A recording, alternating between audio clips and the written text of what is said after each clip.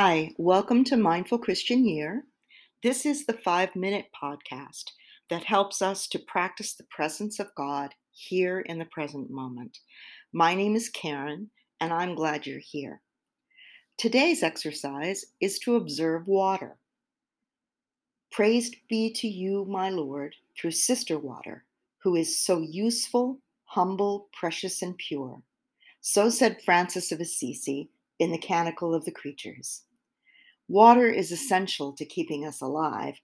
It's all around us, and we could do a wonderful mindfulness exercise by observing it in nature, in your home, in your body, and in your life.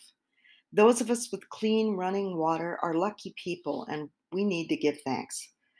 According to World Vision, 785 million people around the world are not so lucky. 785 million people do not have access to basic drinking water. Many drink impure water out of necessity, which can lead to disease, and that leads to terrible things that happen.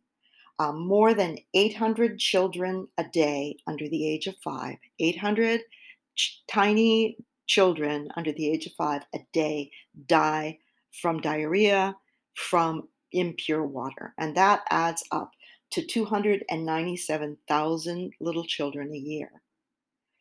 So we can focus on water in Christian mindfulness a variety of ways.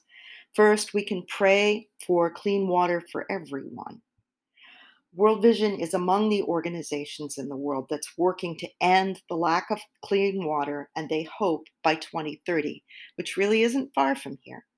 This issue has become more urgent, if that is possible, because of the pandemic, because people need to be able to wash their hands. We can also support this effort financially and in prayer. For financial aid, you can go to the World Vision page and click around. You will find their water project. And this is one prayer that we can also say to support it. And let's welcome the Lord and say, loving God, we ask for your blessings on children, mothers, fathers, and communities who are thirsty. Purify, protect, and multiply their water sources. Strengthen their resolve so they may fully enjoy the benefits of clean water, essentials like education, gardens of fresh produce, and good health. Amen. And we can always, while we're at it, pray for the global will to ensure that everyone does have safe drinking water. We can also pray for the men and for the women and children who walk long distances to carry water. That has been a woman's job in many places since biblical times. And in fact, the Samaritan woman who came to get water from a well had a memorable encounter with Jesus. And he told her, if you knew the gift of God and who it is that asks you for a drink, you would have asked him and he would have given you living water. That's John 4:10. While we pray for the gift of clean water for all, let's also ask for living water for ourselves and for the rest of the world. Let's turn again to God. This prayer comes also from World Vision. We are grateful to you, Lord, for being our source of living water, the one who satisfies our soul's deepest desire with joy of salvation. Open people's eyes to recognize you as the only source of living water for their parched souls. Let them be refreshed in your love when they enjoy clean water to drink. So, in addition to working to support through prayer and contributions the efforts to bring clean water to everyone in the world, we also can be deliberate, but in giving thanks for our own clean water for a day. Every time we drink, we can hold the glass in front of us and we can spend 10 seconds looking at it. We can reflect on all of the work and the effort and thank all of the people who were involved in getting that water to us. And then thank God for your drink, on your shower or your bath water. Just thank him. We are so privileged to be able to have this water. For an even more thought provoking exercise, you can take the Matthew 25 challenge from World Vision.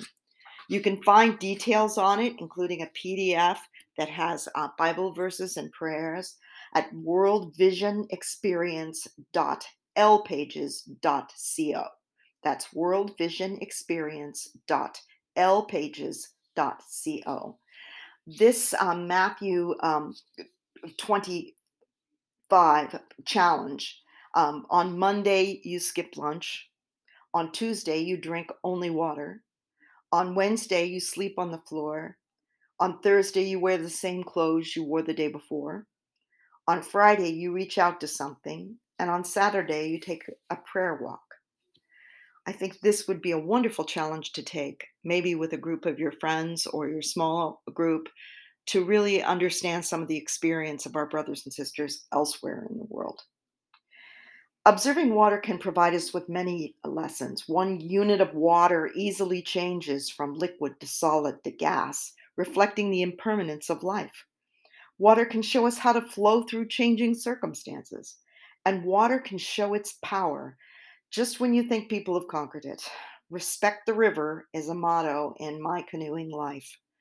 I hope you can take the time this week to observe water. Let me know what you see. For more ideas and inspiration for mindful Christian living, check out mindfulchristianlife.com.